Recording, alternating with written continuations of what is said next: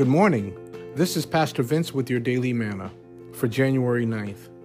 Your word for today comes from Psalm 19, verse 13 from the King James Version of the Bible.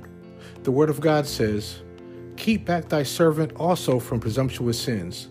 Let them not have dominion over me. Then shall I be upright, and I shall be innocent from the great transgression." Again, that's Psalm 19, verse 13 from the King James Version of the Bible.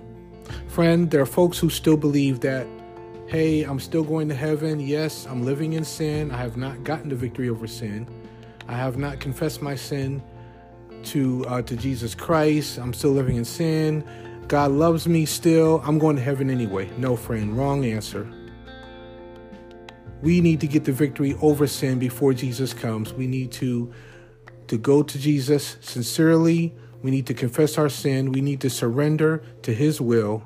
We need to get that victory over sin before Jesus comes, because we know Jesus is coming again, and he's coming back for people who have gotten the victory over sin. Of course, we cannot get victory over sin in our own power and our own strength. We need the power of the indwelling Christ to help us to get victory over sin. But the bottom line is, let's not presume that we're still going to heaven, though we are still living in sin and we have not gotten the victory.